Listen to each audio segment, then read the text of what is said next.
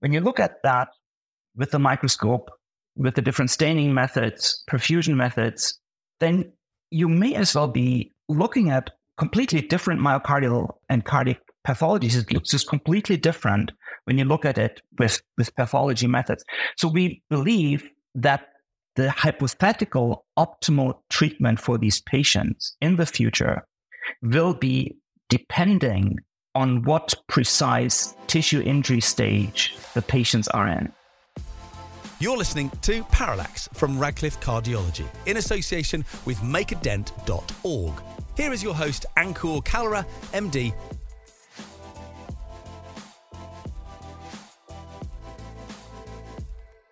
Hello, everyone. Welcome to another episode of Parallax. I have the honor and the privilege of having with me Professor Andreas Kumar. Dr. Kumar is a practicing cardiologist in Sudbury, Northern Ontario. He is an associate professor of medicine at Northern Ontario School of Medicine University. And he's the president of the Canadian Society of Cardiovascular Magnetic Resonance Imaging, or cardiovascular MR, CMR, as we all know it. And he has graciously agreed to be on board with us in parallel with a manuscript which has been published online on the 29th of October, which discusses a novel classification of myocardial infarction. So how we think about acute myocardial infarction. The Canadian Cardiovascular Society has published a novel classification scheme online in the Canadian Journal of Cardiology with an editorial with Professor Deepak Bhatt. So with that introduction, Andreas, welcome to Parallax. Welcome on the show, and thank you so much for doing this for us. Oh, thank you very much, Ankur, for having me. It's a great privilege to be on this show.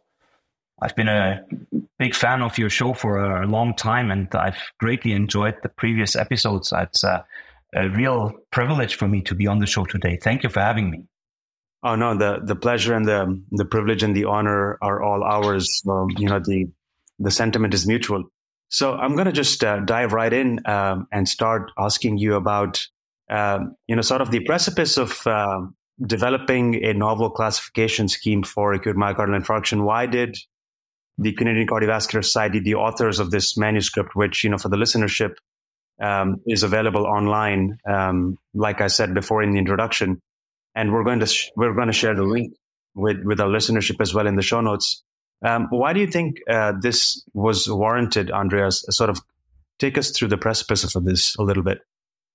Yeah, so the Canadian Cardiovascular Society published a new classification of acute atherothrombotic myocardial infarction. And really, this goes back to work that I have been doing together with my good friend and colleague Rohan, starting almost 15, 16 years ago.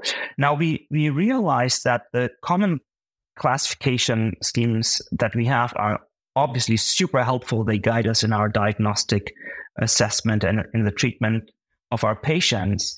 But we found that there's a very, very fundamental aspect that is actually missing. And it is the implementation of tissue changes that occur with acute myocardial infarction into the clinical setting.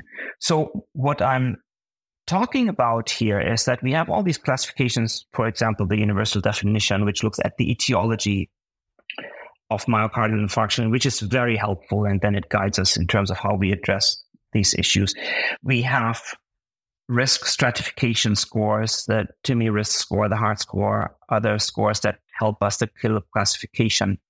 But really, we have learned a lot about the tissue changes that occur at the level of the myocardium and the microvessels. And a lot of this research has been done based on pathology studies in the 1970s, 80s, and 90s. And then we got this incredible opportunity with in vivo tissue imaging with MRI. And we learned more with the tissue imaging techniques with MRI, contrast echo, and also with angiographic flow assessment. And we learned that there's actually a lot more happening in the tissue than just cardiomyocyte necrosis. There's myocardial edema, there's reperfusion injury with microvascular obstruction, and myocardial hemorrhage. And these issues actually led us to develop a new classification, because we had a number of important realizations. We learned that these tissue injuries are all connected, but they are actually an escalating cascade of tissue injuries. So at the very beginning, you have myocardial edema, you have reversible injury. And then if the patient with an atherothrombotic myocardial infarction does not get treated in time, then the injury will progress and lead to cardiomyocyte necrosis. And only then, as the next step, will there be microvascular injury, so microvascular obstruction. And as a fourth step, there will be reperfusion hemorrhage. There's a cascade of injury that we believe needs to be put onto the center stage of attention here, because it is very important for several reasons. First of all, we have a cascade of injury that reflects the severity of tissue injury. So let me quickly tell you about the four stages that I'm talking about. So the Canadian Cardiovascular Society classification has 4 stages of myocardial infarction. The first stage is aborted myocardial infarction.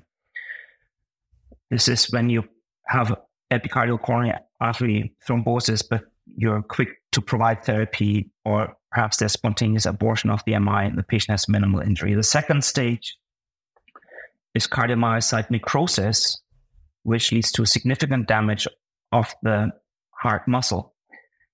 But critical here is that the microvessels are still intact. And at stage 3 and stage 4, you have microvascular involvement with microvascular obstruction at stage 3. So the microvessels are actually still anatomically intact, but they are obstructed. And at stage 4, you have disruption of the microvessels with reperfusion, and you enter a territory of hemorrhagic myocardial infarction, which has profound implications for patient care. So this is what we had realized over the last few years. And we then brought this forward to the Canadian Cardiovascular Society, and they made us go through a very rigorous process. And the Canadian Cardiovascular Society asked us then subsequently to create an expert panel, which we did, and we wrote it up. And they then reviewed it and put us through a review process. And finally, the Canadian Cardiovascular Society said, okay, this is actually valid, and we will endorse this and we will publish this as the Canadian Cardiovascular Society classification of acute atherothrombotic myocardial infarction. Congratulations for this feat. And, thank you for going over the classification scheme with us for acute atherothrombotic myocardial infarction. In terms of how this gets imbibed in clinical practice, perhaps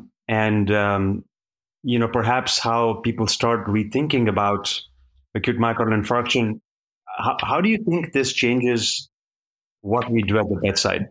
Is what I'm asking you. Do you foresee imminent, immediate changes, or have the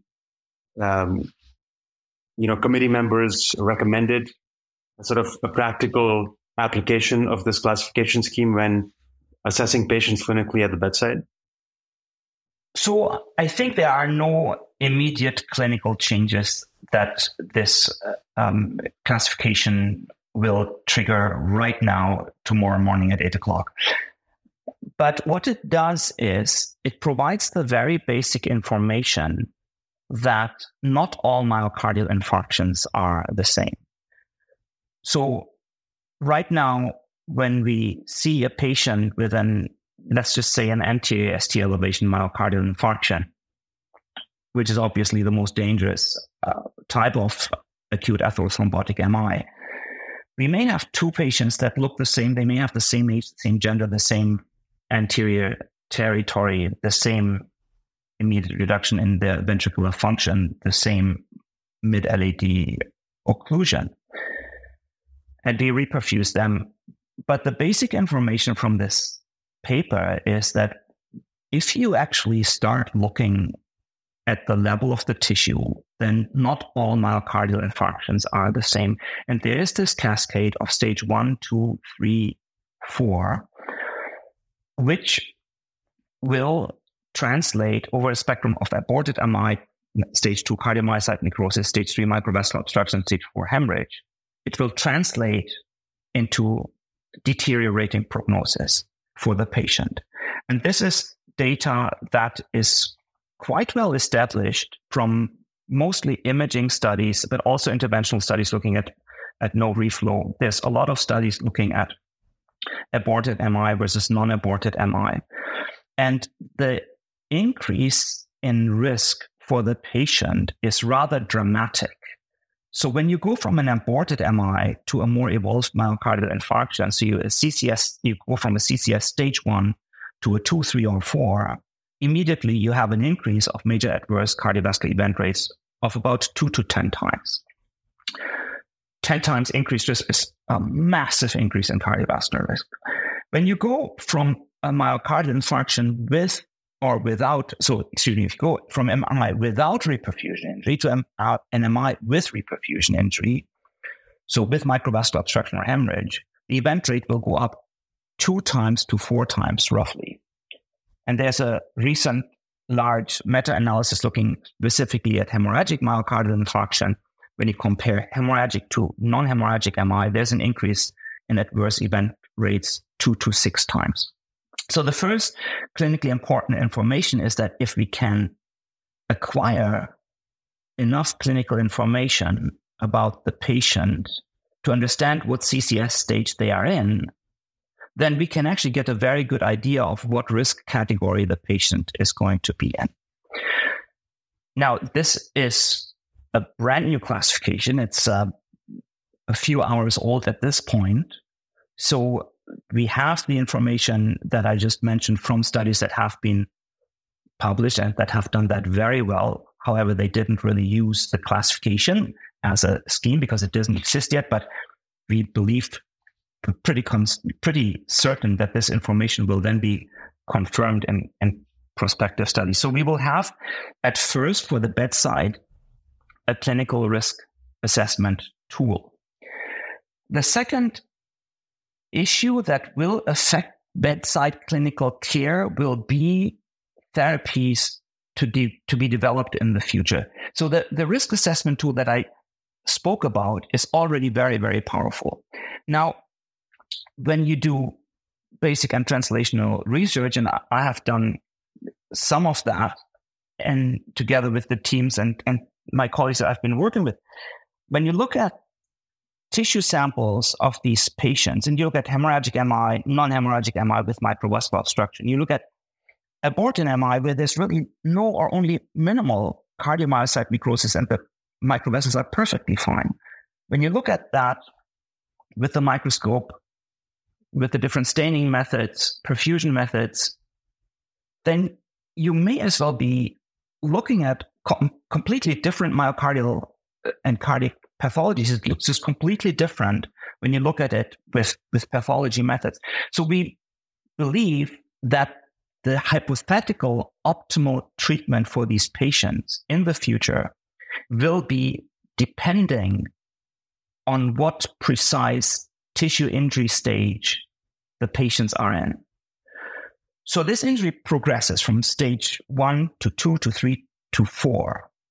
And the hypothetical optimum treatment will very likely depend on what level of tissue injury and what specific pathology of tissue injury has evolved in the given patient. So we will have to stop treating everybody the same at some point in the future and take this information into account. And if we take this information into account, we will be moving to a more personalized, a more patient-specific, a tissue injury-specific therapy. We will be able to tailor our therapies. And the classification that the Canadian Cardiovascular Society published will lay the groundwork of that. That is what we believe will be coming to the bedside with the help of this classification in the coming years.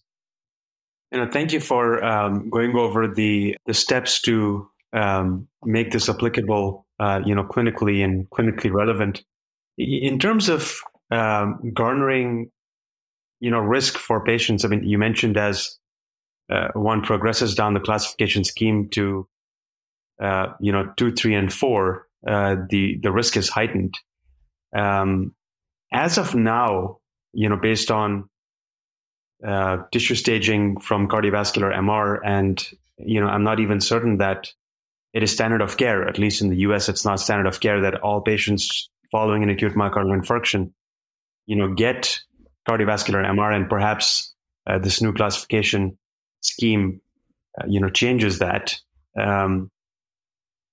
How do you, or what are some of the steps, some of the interventions, or some of the clinical decision-making steps that one can take or one can discuss with patients to optimize that risk? Because, if there are stages 2, 3, and 4, and sort of the initial damage is done, and pending, further evaluation of novel therapeutic interventions to, mitigate these stages at different levels of progression, how do you then optimize risk based on what we know from cardiovascular MR? Ankur, I think you really put your finger on an absolute top key point here. So this is a $1 billion or multi-billion dollar question of how can we hopefully dial back the tissue injury that has evolved, or at least stop it from progression. And let me just highlight to you why I believe this question is so important. Right now, we do not take the advanced classification or tissue characterization into account. And the reason why we mostly do not do that is because we do not have specific therapies that have translated into improvement of patient prognosis for patients, especially with microvascular obstruction, and certainly not with hemorrhagic myocardial infarction. So there are, of course, studies that looked at no reflow, and there are multiple clinical trials that looked at therapies, for example, with GP2B receptor antagonists. We had a lot of promising trials that showed that epicardial coronary artery flow can actually be improved when no reflow is present. However, these studies did not translate in big numbers into improved outcome for our patients. So this is a case-to-case decision that we take sometimes to provide the patient with a therapy. But what this classification actually delivers is the fundamental new idea that we need to put the level of tissue injury, the stage of tissue injury, the CCS stage of tissue injury, now to the center of our attention. Because only when we start thinking about this, then we will be able to start thinking about developing therapies for it. So what those future therapies will be is very, very difficult to say. But when you look at the therapies that we're providing right now for these patients with acute atherothrombotic MI, when you look at, for example, beta blocker therapy, we get a risk reduction of about, depending on what trial you look at, but the maximum risk reduction is about 20%. So a hazard rate of 0.8 for major events. And it is certainly guideline-based therapy because of this effect. But when you look at the flip side of the medal, so this is for risk reduction, the therapy that we have for risk reduction. When we look at how risk increases with the increasing CCS stages, then we're not talking about 10, 20%, but we're talking of many-fold increase in risk. So the basic information that the risk goes up with each stage of tissue injury, that is actually in itself very, very powerful. We're talking about 10 times increased risk from stage 1 to combined 2, 3, 4, and then 2 to 4 times risk increase when reperfusion injury is present, and 2 to 6 times when hemorrhage is present. So a very powerful increase. And the classification now provides us with a tool to assess this. The clinical translation of the classification will be easier once therapies will develop, which is what you alluded to. The most hopeful target is, in my biased opinion, a hemorrhagic myocardial infarction. This hemorrhagic myocardial infarction is the worst type of myocardial infarction. It is what we now call the CCS stage 4 myocardial infarction.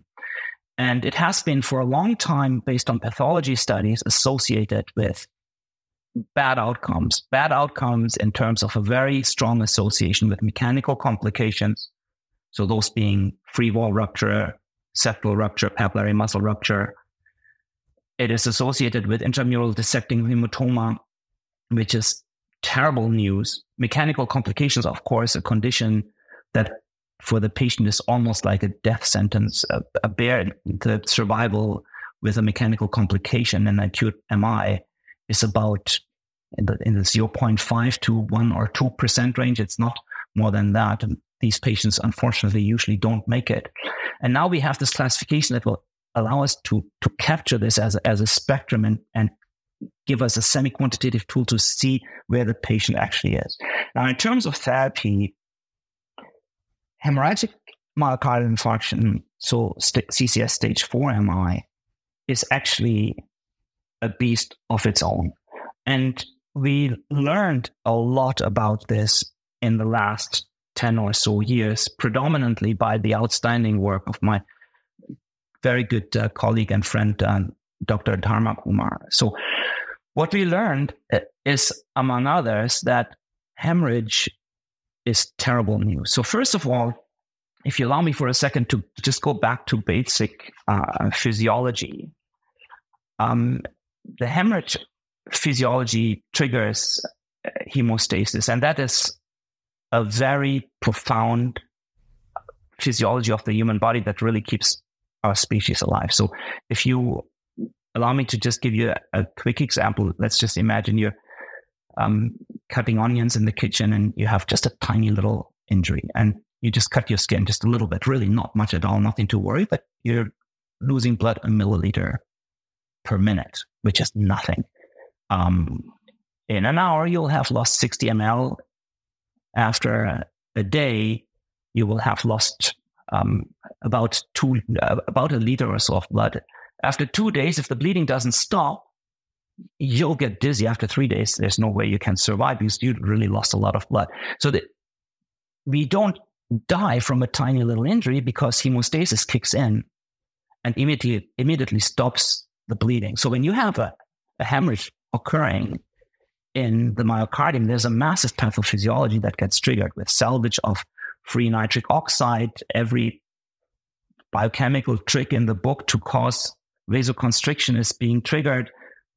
Free NO is being salvaged. Arginase, so arginine is the substrate for NO, it gets degraded to ornithine.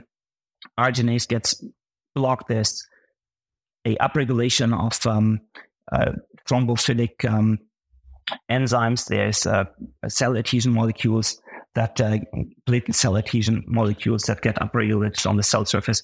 So we are getting into an exacerbation of thrombosis and vasoconstriction. Now, if you're talking about a patient with an acute MI and you're dealing with mitrovascular thrombosis and vasoconstriction, while on the epicardial level, you're trying to get vasodilatation and thrombolysis and coronary flow, then you have on the tissue level something counteracting all of your efforts. So hemorrhage, in a nutshell, is a target where if we can dial this down, we can probably gain a lot for the patient. There's a lot of research that was done, as I mentioned, by my colleague and friend, Dr. Kumar. And what we learned here is that hemorrhage triggers very unique pathophysiologies. There's iron deposition in the tissue. There's macrophages that come in with phagocytosis of these iron crystals that get deposited. There's a perpetual inflammatory reaction that comes on only in hemorrhagic MI, which then leads to fatty degeneration of the tissue and a fatty scar. Most importantly, when hemorrhage occurs, there's actually an additional injury that occurs in the myocardium. So you have the area at risk, and as the injury evolves, you have the wave front of cardiomyocyte necrosis, And we try to stop this cardiomyocyte necrosis by early reperfusion. If you get to a point where you reperfuse and you have hemorrhage, you have a new tissue injury building up, you have a bleed inside the myocardium with all the pathophysiology triggered that I mentioned earlier. But importantly, there is a post-reperfusion infarct expansion that occurs. Now, let this just sink in for a second here. We try to reperfuse the patient in order to stop the wavefront of cardiomyocyte necrosis. But if we reperfuse and there's a hemorrhagic MI that evolves as a consequence of the reperfusion, then there is actually an additional injury that occurs and it leads to infarct expansion after the reperfusion. So these patients get an infarct size increase of more than twofold in the first 48 hours up to 72 hours after reperfusion. And we published this last year in JACC. And we could see this in an animal model and with the corresponding troponin data in patients. So not only does the infarct size get larger, you get the specific pathology of iron deposition and the related pathophysiology, which is terrible because it leads to specific continuous inflammatory activity and then to fatty degeneration of the scar. And when we look at these patients 8 weeks out, the infarct size actually remains larger. They have worse remodeling of the scar. And all of this was seen in patients that with and without hemorrhagic MI that entered with an identical area at risk. So these patients were essentially very, very similar. But when the hemorrhage occurred, we saw this infarct expansion. And because there is specific biochemical and inflammatory pathways that get triggered with hemorrhagic infarction after reperfusion, I believe that there may be some therapeutic targets where we may be able to come in and dial down the effects of the injury, hopefully. Coming back to the classification, what the classification provides is, first of all, the very, very fundamental information that not all myocardial infarctions are the same. You may have on your coronary care unit 2 patients and they may have the same gender and the same age and the same ST segment elevation pattern, let's say the precordial leads or inferior leads, whatever it may be.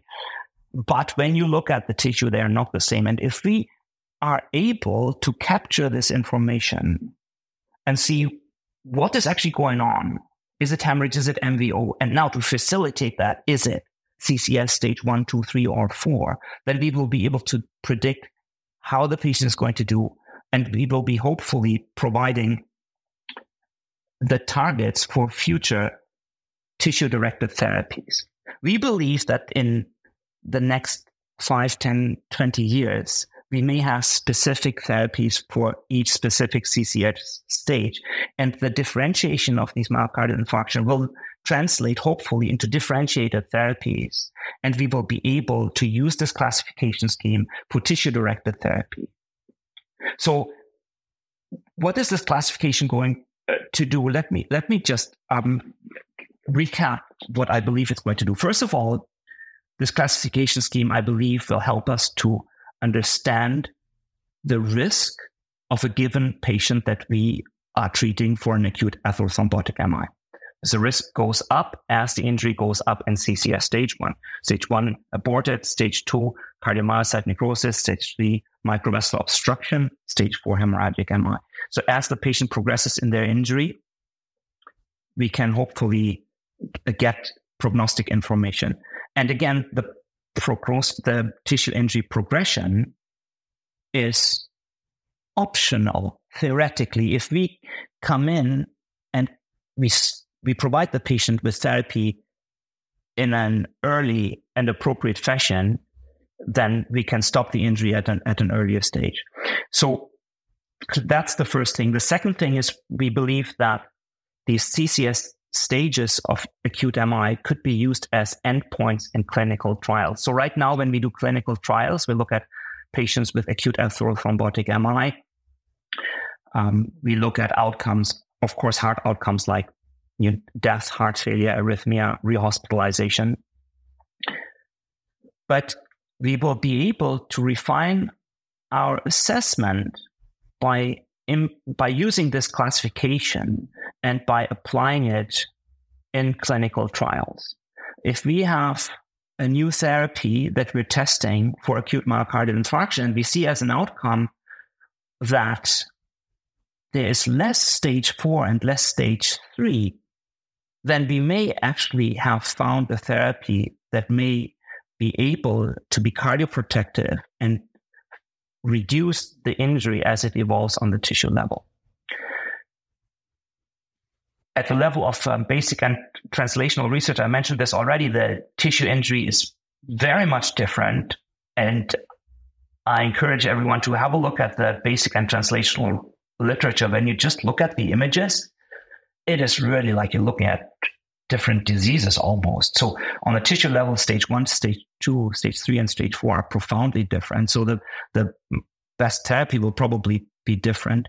And then the last point where it may probably make a difference is health systems research. So when we look at how effective our hospitals, our healthcare systems are working, and we make an improvement at a health systems level, and that may be improving workflow, improving diagnostic efficacy, improving access to the cath lab, then we may be able to use the CCS classification as endpoints, and we can perhaps come up with statements that, we improved our cath lab access, we improved our STEMI program, and now as a result, we are seeing less stage 4 myocardial infarction. We're seeing less stage 3 myocardial infarction. We're seeing more aborted myocardial infarction.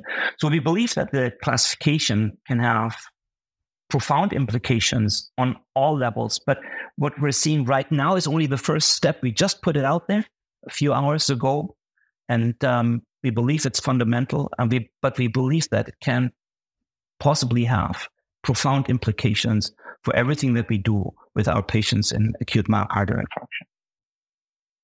Thank you for eloquently explaining in detail what the classification does to the current paradigm of clinical practice. Is paradigm changing? It's paradigm shifting, clearly. And, I'm excited to see the future investigational therapies that target hemorrhage as a hard endpoint, and also, tie it closely with some of the clinical endpoints that we see, particularly mortality and heart failure in post-acute myocardial infarction patients, I think would be fascinating. And almost, I would say, a final frontier, because I know that ischemia reperfusion has been the final frontier for interventional cardiology. And some of the studies in ischemic preconditioning have been promising, but have not really panned out to the point where it's become standard of care guideline recommendation. So, what you've proposed in this novel classification scheme clearly is, like I mentioned, is paradigm shifting. A final few minutes in the podcast here, and again, congratulations on what the group has accomplished. To you as well as Dr. Dharma Kumar, and again for the listenership, we have the link to the paper in the show notes, and as well as the editorial by Dr. Deepak Bhatt, who's been a guest at Parallax, and his editorial is also in the show notes. Andreas, for the final few minutes of the episode, again, dialing back to what we can do now in the interim, and maybe, a sneak peek into what you think may be future targets, future therapeutic options, and, certainly target hemorrhage as a target. I think for the listenership, what would be helpful would be, and I'm going to ask you this in a leading question format, is that we know that in the acute myocardial infarction stage, beta blockers are cornerstone. You mentioned that at the beginning of the conversation. Certainly dual antiplatelet therapy, high intensity statin therapy. I think where I think guidelines do a good job in mentioning these agents as well. I still do not see them as widely used as beta blockers, perhaps, in patients with acute myocardial infarction. Now, it depends if there is associated ischemic left ventricular systolic dysfunction. I would certainly see neurohormonal agents like ACE inhibitors or angiotensin receptor blockers. What do you have to say about agents like spironolactone, which has an indication in acute myocardial infarction, and colchicine, some excellent data out of European investigators, and then SGLT2 inhibitors, which seem to probably be working in every disease subtype within cardiovascular medicine. Where do you see these three agents particularly play a role, if any, in the hemorrhagic myocardial infarction subtype? This is, first of all, this is a great question. Fundamentally, what I think is we need to reconsider multiple therapies that we're providing, taking this new classification into account. Because what we know from the clinical trials is that the medications that we're using, based on the appropriate guideline recommendations, they work in this group of patients with acute atherothrombotic MI. But these patients are usually included in the trials based on diagnostic criteria like type 1 infarction according to the universal definition, or you have ST elevations, you include STEMI patients. And then this group of patients gets assessed for the respective drugs that you mentioned, and that may be ACE inhibitors, beta blockers, statins, spironolactone, SGLT2 inhibitors. And the group in itself has a favorable response compared to the placebo group, and then we decide we go forward. But what really is a fundamental question that we're proposing here is, if you take the CCS classification and you reassess all these data that we have using the CCS classification, what is it that we're going to see? And I don't know the answer, but I could very well imagine that, for example, perhaps we will find that these therapies actually are working very, very well on stage 2, where you have cardiomyocyte necrosis, but maybe they're less effective at stage 3 and stage 4. Maybe there's therapies for stage 3 and stage 4 that are specific to stage 3 and stage 4. What exactly is it going to be for stage 3 and stage 4, especially for stage 4 for hemorrhagic myocardial infarction? I do not know. The most interesting drug group here right now is iron chelators, because the pathology, there's different waves of pathology in hemorrhagic infarction. First of all, it's the infarct expansion, which then results in dramatically larger infarct size times 2 and more, and then adverse remodeling. But this then also translates into worse LV function. So all these heart failure therapies will probably be helpful in this infarction group. But what the classification opens up is a new way of looking at myocardial infarction, a more differentiated way of looking at acute atherothrombotic MI. And perhaps we will be able to identify medications or pharmacological or perhaps non-pharmacological agents that will address specifically stage 3, specifically stage 4. And perhaps we may learn that therapies that are beneficial for stage 2, 3, and 4 are maybe not needed for a stage 1. If you have an imported MI and the patient walks out with normal LV function, maybe we can save them the therapy that we would provide to other patients. So the fundamental information from the classification is that not all myocardial infarctions are the same. Not all STEMIs are the same.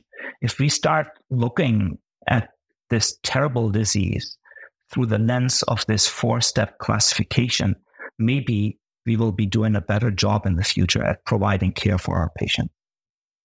No, Andreas, this has been a great discussion. And again, this has been very detailed, very nuanced. And, I thank you for your expertise on this topic. And again, congratulations on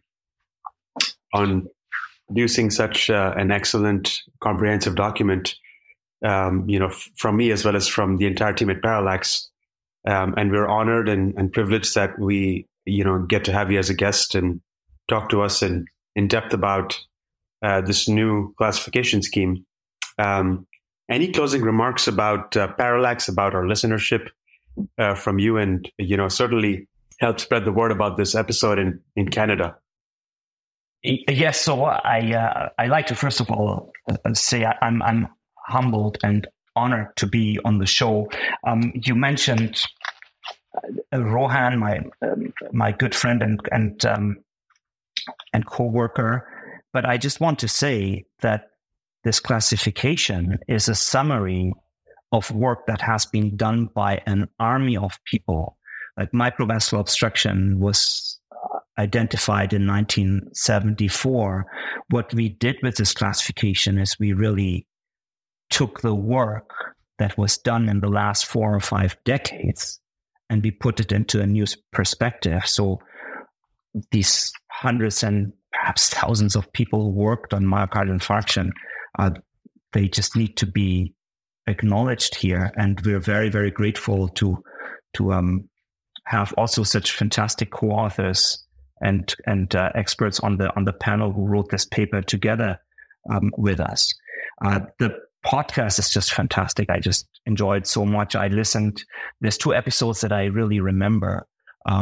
The episode with Deepak Bhatt and very recently the episode with Valentin Fuster. It was just a delight to listen to. So thank you, Ankur, for doing this podcast. It's every time a new episode comes out, it's a highlight and I can't wait. So thank you very much. And thank you for having me on the show. No, again, the pleasure is all ours. And, once this is out, I'll certainly share, the podcast episode with you. And, for the listeners who keep tuning in every other Monday to listen to us, do rate us and review us on platforms like Apple Podcasts, SoundCloud, and Spotify. You can share your feedback via email or on social media platforms, like X or LinkedIn. We take your comments and feedback very seriously, and we try to get guests who you want to listen from. Thanks again for tuning in, and until next Monday, best wishes to everyone. Thank you. Thank you very much. We hope you enjoyed today's podcast, produced by Radcliffe Cardiology in association with makeadent.org. We aim to bring you a new angle of all things cardiology every second week. Review us on your favourite podcast app or send your comments or questions to podcast@radcliffe-group.com. To view the series, head to radcliffecardiology.com/podcasts/parallax. Thanks for listening.